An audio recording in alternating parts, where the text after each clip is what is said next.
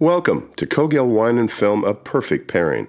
I'm film critic Gary Cogill, and today the much-anticipated arrival of Mary Queen of Scots, starring Saoirse Ronan and Margot Robbie. It's a real-life period drama that does not end well for one of them.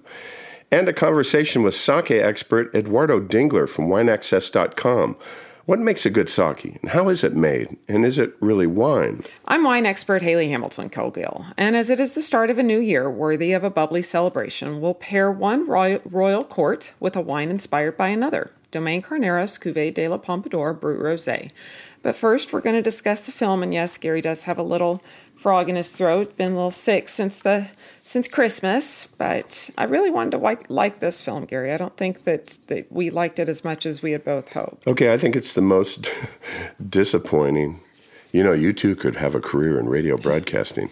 I think it's the most disappointing of all the big films that have come out for the holidays. And I think of all the films, and maybe because I was looking forward to this film as much as all of them. Yeah. Because we do love a good period film. We do love a film about this, because this story's been told 4 or 5 times already on film. Many times, yeah. And really done very well, actually, on film. But and then I noticed that it got 60% on Rotten Tomatoes. It's a first-time filmmaker, Josie Rourke, who's a big-time theater director in England. And originally the screenplay was written back in 2007 or 8 for Scarlett Johansson. Was she supposed to be, Mary? She was supposed to be Saoirse Ronan? I don't know which one, but I assumed she was going to be Mary. Okay. And then that all fell apart, and like a lot of film projects do, and then it ends up with the right people in it. But Saoirse Ronan is so good, and Margot Robbie is so good, but I felt like I was watching a really well-made film that I had absolutely no emotional attachment to, even though I know how it's going to end up, and I'm waiting for that ending, actually. And then the ending's really disappointing. Yeah. But I just kind of felt like, man, and it's the opposite of The Favorite, which is another period film, but in a different period. But it just didn't resonate with me. I felt like I was watching a big pageant going on at the end of a tunnel, and I'm at the other end, and I'm not really like, what is going on there? Everybody's crying, and everybody's yelling at each other, and they're going to war, and none of it felt like crying or going to war. Well, it just didn't seem to, yeah, it's like it was I don't want to say a Cliff Note version, because you're getting the gist of it, but it just felt like there were lots of like looking out into the wild wander, and I don't know, it's like the heart of the film just wasn't there. It was a lot of this kind of just, let's have a long hold of a face embracing, nothing. I don't know. Of course, she's standing on the cliff. And yes, it goes forever. But it's not like when Keira Knightley was standing on the cliff in Pride and Prejudice, and that moment that'll get your heartstrings. Right. This is just kind of like I don't feel for this person, and that makes me very sad, because I should. This is my, it's my heritage, and I was so excited about this film, and it just didn't. I don't know. It was like it's like they tried to make it into this very, forced drama-filled romantic kind of, it didn't work for me. And I don't even know how. Me very sad. I don't even know how accurate it is. I think it is very accurate. I mean, I think that she did get married. I don't know, if all of everything that we see play out is 100% accurate. I know that, but she did have. I mean, she had a child. It ended up being King James. Her brother did take, the son from her and raise the son as he was his guardian, and her country turned against her, and she did seek solace basically in England, but eventually that was her, she was held prisoner essentially. I mean, she had a household, but she wasn't free to go, and she certainly wasn't free to raise an army and try to get her kingdom back. And they're not sisters, they're cousins. No, right? They're cousins, exactly. Yeah. Right. Yes, they're all from the same lineage. I mean, and technically that's the whole issue, is that she's, if you look at, I mean, Elizabeth was she was a bastard. She's Anne Boleyn's and Henry VIII's daughter. And if you look at, if you truly believe that Henry had the ability to divorce Queen Catherine to marry Anne Boleyn, then yes, Elizabeth is has the right to that crown. If you don't believe that, and it was the whole Protestant versus Catholics I mean, at the end of the day, it's just a big religious war, which I think we're still seeing all over the world today. At the end of the day, the Protestants win? Well, Elizabeth kept her crown. Yeah. Or the Church of England. Or the Church of England, yes, which is what we say. Yeah, so we're disappointed. Yeah. It should have been much better. But we can drink well. To pair with our Mary, Queen of Scots, we're going to look at Mary's earlier life. So when she was 16, she was wed to the King of France before he died at the age of 18. Wow. So she was shipped off from Scotland to France, and then after his death returned, but thought it would be fun to pair one French queen with another. Actually, she wasn't a queen, but she was a mistress of the French court. She was the official, like her title was actually the chief mistress of King Louis XV of France. She was a courtesan? She was a courtesan, but she was a marquise. She was definitely a member of the kind of royal court. She was a courtesan in lights. It's a marquis. I'm sorry, it's a bad joke. Oh, okay. She's in lights. So Domaine Carneros created their Brut Rosé Cuvée de la Pompadour to kind of honor what Madame de la Pompadour did. She, Jean Antoinette Poisson, or Poison, however you say that in French correctly, the Marquis de Pompadour, best known to King Louis XV's court as his chief mistress. I want to say they met at a masked ball after she kind of went after him. She was young, she was married, but she kind of decided that she was going to be his mistress. And he already had a chief mistress when I think they first met. But then sadly, I think she was put out or something happened to her. And that's so complicated. And Madame de la Pompadour came in and kind of for her entire life held up. It was a great. It was a very well respected position. I mean, and she stayed in that position her whole life, and was very highly regarded within the court as his mistress. But she was also she was very well educated. She was a huge patron of the arts. She was very into kind of this was like the mid 1700s, so kind of promoting Voltaire and kind of making sure that Versailles was as grand as it could be. She was a painter and an artist. She kind of had her own talents in addition to just being the mistress to the king. But she was also, as the story goes, the first to introduce sparkling wine to the French court. Wow. And she kind of famously said that it's the only wine that a woman can drink and remain beautiful. So Domaine Carneros, which is in Napa, but owned by Taittinger, the famous champagne house in France, created their Cuvée de la Pompadour many years ago, kind of to honor her and honor this, the bringing of champagne to Versailles. And kind of it's Brut Rosé, one of my favorites, made it's made sustainably, classic varieties, Pinot Noir, Chardonnay, I think a little bit of Pinot Meunier, tiny production, not a big wine, but made dry and as kind of a classic traditional method, sparkling wine. Wow. Really beautiful. That's just such a complicated story. Well, And then it ends up being just a beautiful, a really great, a really good bottle of bubbles to enjoy on New Year's. Oh, I think that's fantastic. When we have an average to bad movie, and I'm not going to call it a bad movie, but this pairing is better than the film. The pairing is beautiful. Well, and I as much as we wanted so much more, maybe that's just it. Maybe I just went in wanting more from Mary, Queen of Scots, because I just love a great period piece and was looking so forward to it. And we like both of those women so much. Margot Robbie is really grown into a great actress. Saoirse Ronan is incredible. Yeah. And I think we just had really hoped for a little bit more. I think at one point in that movie I actually said, I don't even like the music score. Yes, you said the music was all wrong. The music is completely wrong. Isn't that funny? When we come back on Cogill Wine and Film, A Perfect Pairing, a conversation about sake. How is it made? How can you tell good sake from bad sake?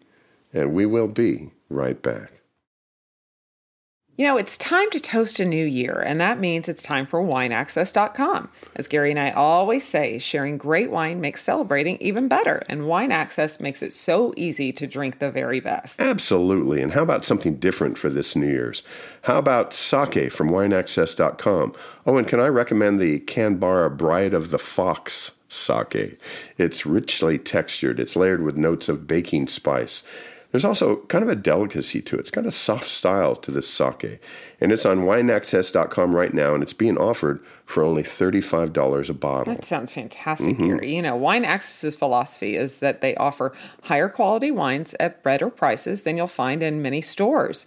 Over the past years, their team of experts has tasted over 20,000 different bottles from the smallest vineyards to the most iconic winemakers, and they only select the very best to offer us.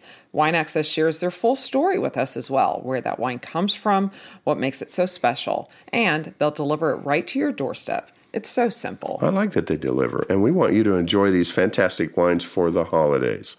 So we've arranged this exclusive limited time offer with wineaccess.com. You get 20% off these wonderful wines and sake that are already at a great value. Yes, but the only way to get this offer is by going now to our special website. That's wineaccess.com/Cogill. For full details, go now to wineaccess.com/Cogill, Cogill. Welcome back to Cogill Wine and Film, a perfect pairing. Now, when was the last time that you had a good glass of sake? Our next guest is one of the leading experts on all things sake. So from Mexico to Napa, from Travagnier to Morimoto, he travels the world drinking and judging international sake competitions, and he's the founder of SakeDrinker.com. Please welcome Eduardo Dingler. Welcome, Eduardo. How are you doing today? I'm great. Just enjoying a beautiful winter day. Well, it's a good day for sake, right? Every day it's a good day for sake. Is a winter day a good day for sake, Eduardo? Anytime. Especially with sake, I mean, you have the dimensional part of warming it up or serving at room temperature or cold. So any time of the season is great for sake. Well, that's interesting. I'm going to jump on in with that because I think there is a lot of confusion I think that as a whole, sake is a little bit misunderstood, especially in the U.S. I think it's still kind of a yet to be discovered art in a lot of wine drinking communities. But I do think that there's confusion as to, are you supposed to drink sake warm or are you supposed to drink it cold? Absolutely, and you know what? I get that question all of the time, and there's a couple ways to answer that question or dilemma.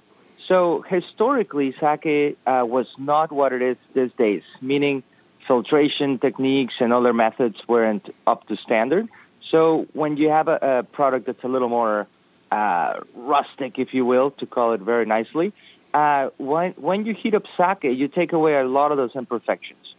So you definitely make it more palatable, drinkable, and really enjoyable. Think about it. If you buy a $3 bottle of Pinot Grigio at the store and you put it in the freezer for 30, 40 minutes and then you enjoy it, it's perfect. There's nothing wrong with it. It hides away all the imperfections that the wine might have. So same idea with sake. Another aspect is samurais used to really enjoy it. It was sort of a healing medicine when it was warmed up. Interesting. Back in a few centuries ago. So fast forward to this day and age, there's certain sakes that are produced on a more rustic artisan way that benefit from a little heat, a little more room temperature, and it allows it to have a little more diversity. But the average sake, premium sake, if you will, it's best enjoyed at a cool temperature, let's say anywhere from Chardonnay to Sauvignon Blanc temperature. Wow. It is. That's really interesting because I would almost think that it's a little bit maybe then, opposite of wine, because you're right. I think of the good porch pounder that you don't really think about, your $5 Pinot Grigio you alluded to. Yeah, drink that puppy super cold and it's completely palatable, especially on a really hot day. But a really great glass of Chardonnay, I would almost prefer it to be a little bit warmer, just because you do allow the nuances and the true flavors of the wine to come out. So exactly, just letting the full potential of what's in the glass come out. Sure. fantastic. So if there's only, and correct me if I'm wrong, Eduardo, but there's only 4 main ingredients in sake. Is that correct? There is indeed. There's 4 ingredients all of the time, and every once in a while, just like the Beatles had Billy Preston and the Keys, there's a 5th ingredient. Nice. And that ingredient is actually brewer's alcohol. Now, if we have time, I'll tell you a quick story historically on why they do brewer's alcohol. Oh, yeah.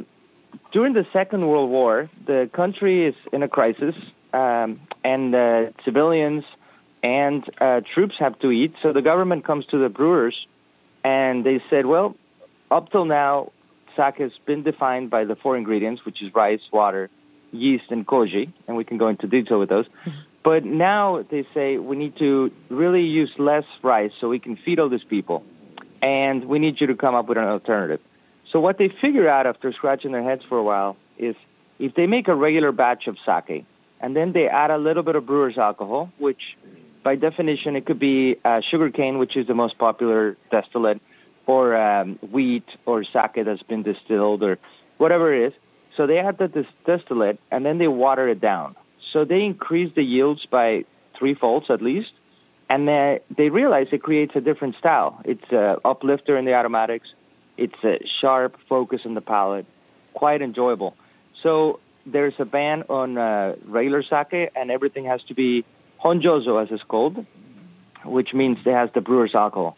Once the ban is lifted, the government says, well, you played with us, and it turned out to be a great choice, so we're going to allow you to do both styles. So this day and age, a lot of breweries play with both different styles. Interesting. It's you're essentially, making a somewhat different product, but probably something that has become a little bit more But you're palatable. adding distilled alcohol to it? Basically it would be like rum is made out of sugarcane. And Right. so it's almost just like taking a spirit and adding it to wine, essentially, right? Yeah.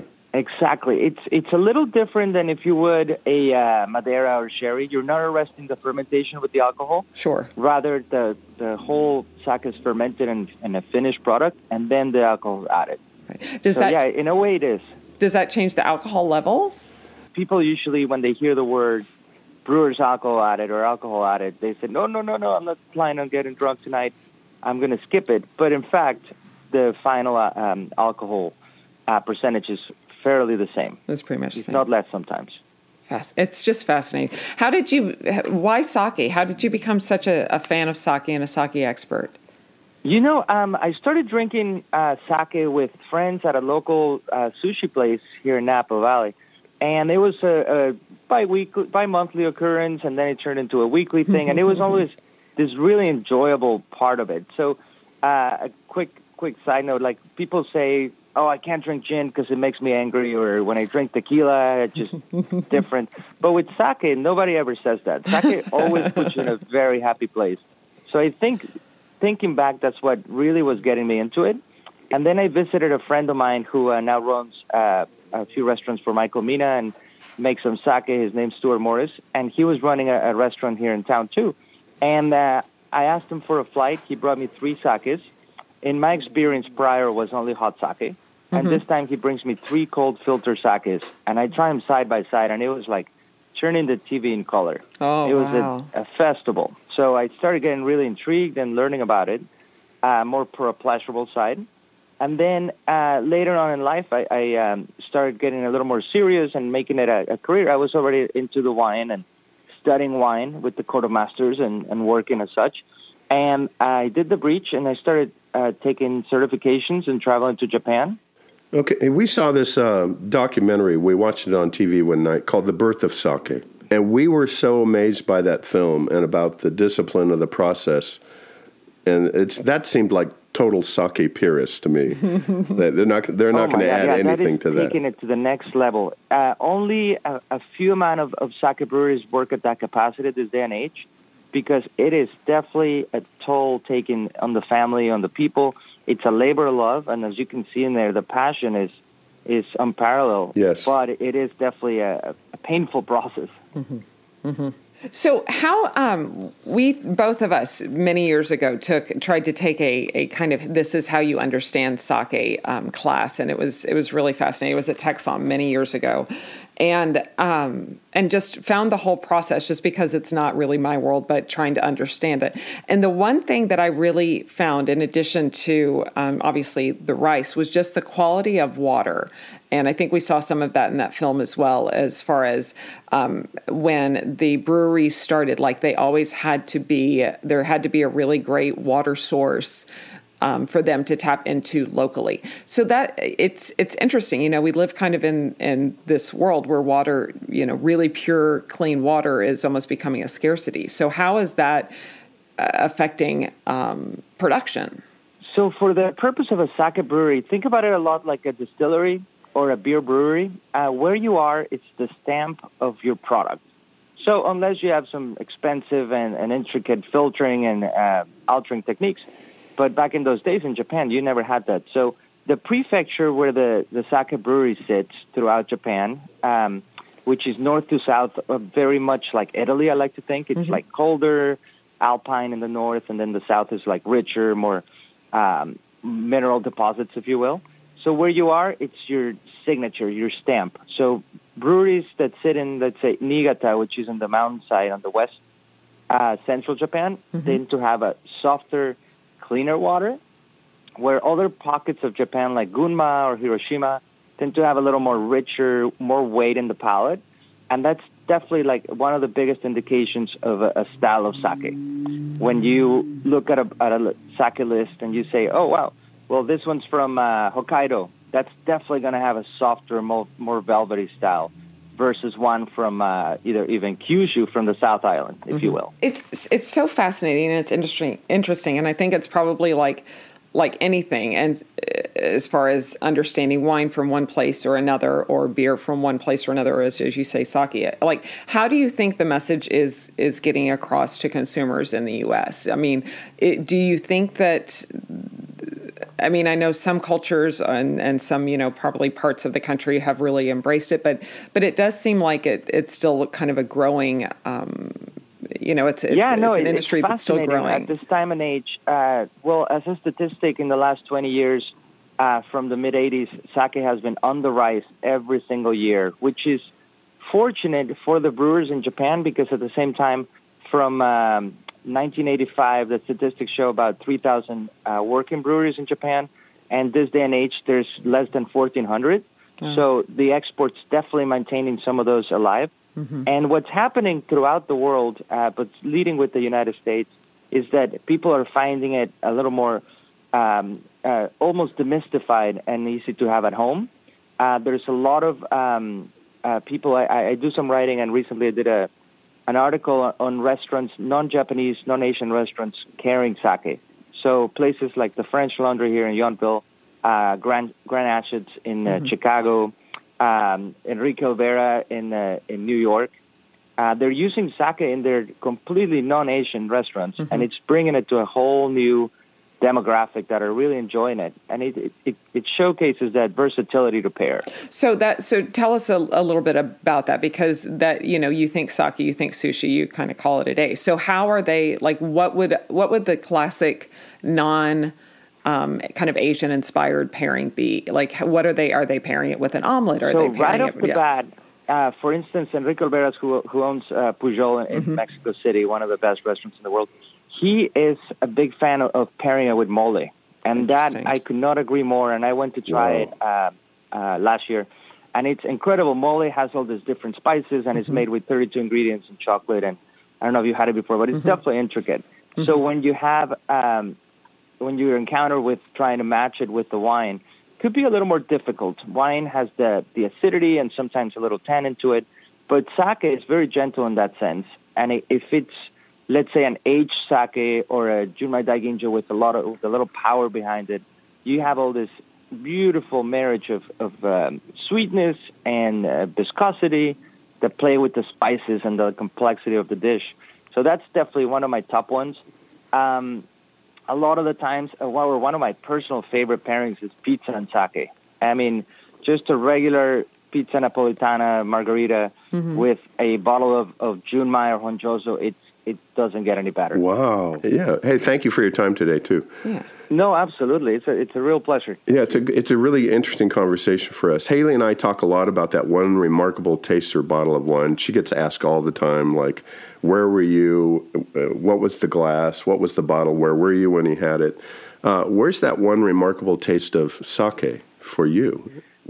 Well, as everybody knows, that's a hard question to answer. But if I had to pinpoint one sake, in the last few years, I've been traveling to Japan and visiting breweries, and much like going to a winery in the Napa Valley. But there's one experience. There's this brewery that sits in between the mountain ranges, kind of like Piemontese style hills in Niigata. The producer is called Takeda-san, and although he's won several international awards, he's the most humble person. Him and his son run the brewery, and the seventh generation they're on. And the most fascinating little homey brewery. So he took us to a local fish place last September, and we sat down. We did all the variety of the local fish, and he pulled out this Junmai Daiginjo, which is the highest expression of the polishing of rice, if you will. Doesn't make the best sake all the time or the worst sake. There's no difference. It's just a beautiful elegance. But what he does is he ages the sake in this demijohns, kind of like 18-liter glass containers at a low temperature. And this one sake he pulled out with the ayu fish, which is a local river fish, was certainly a singing expression. Everything was very simplistic. It was salt, a little drizzle of yuzu with the grilled fish. And this sake was just uplifting it, bringing it together, and just creating this complexity to it. The sake was almost like an aged Merceau, if you will. It had this orange marmalade and spice and minerality. It was quite fascinating. I've got to say, that's probably my aha moment with the sake world. That's awesome. That's fantastic. And it is. It's when you kind of have that pairing, and I think that's what makes kind of the marriage of any great kind of spirit with a really great dish so special. So that's beautiful. Totally. I can close my eyes at any time and just get back there, and it's just a happy place. Oh my gosh, that's fantastic. Well, we can too, and you painted a perfect picture for us. Thank you. Eduardo Dingler from wineaccess.com. Thank you so much for joining us on the show today. It is quite a pleasure. You have a beautiful, beautiful day, and Happy New Year. Happy New Year. Thank you. And happy sake. And happy sake. Exactly. Anytime. Okay. Next time on Cogill Wine and Film, A Perfect Pairing, more Oscar-contending films, either in theaters or on demand, all of them worthy of attention. But for more on our discussion today, please follow our blog on cogillconsulting.com or through Facebook. Be sure to follow Gary on Twitter at Gary Cogill, and to see what we're drinking now, follow me on Instagram and Twitter at Dallas Uncorked. And with that, I'm Gary Cogill, and I'm always looking for the next great film. I'm Haley Hamilton Cogill, always in search of a great glass of wine. Join us next time on Cogill Wine and Film, A Perfect Pairing. Aloha.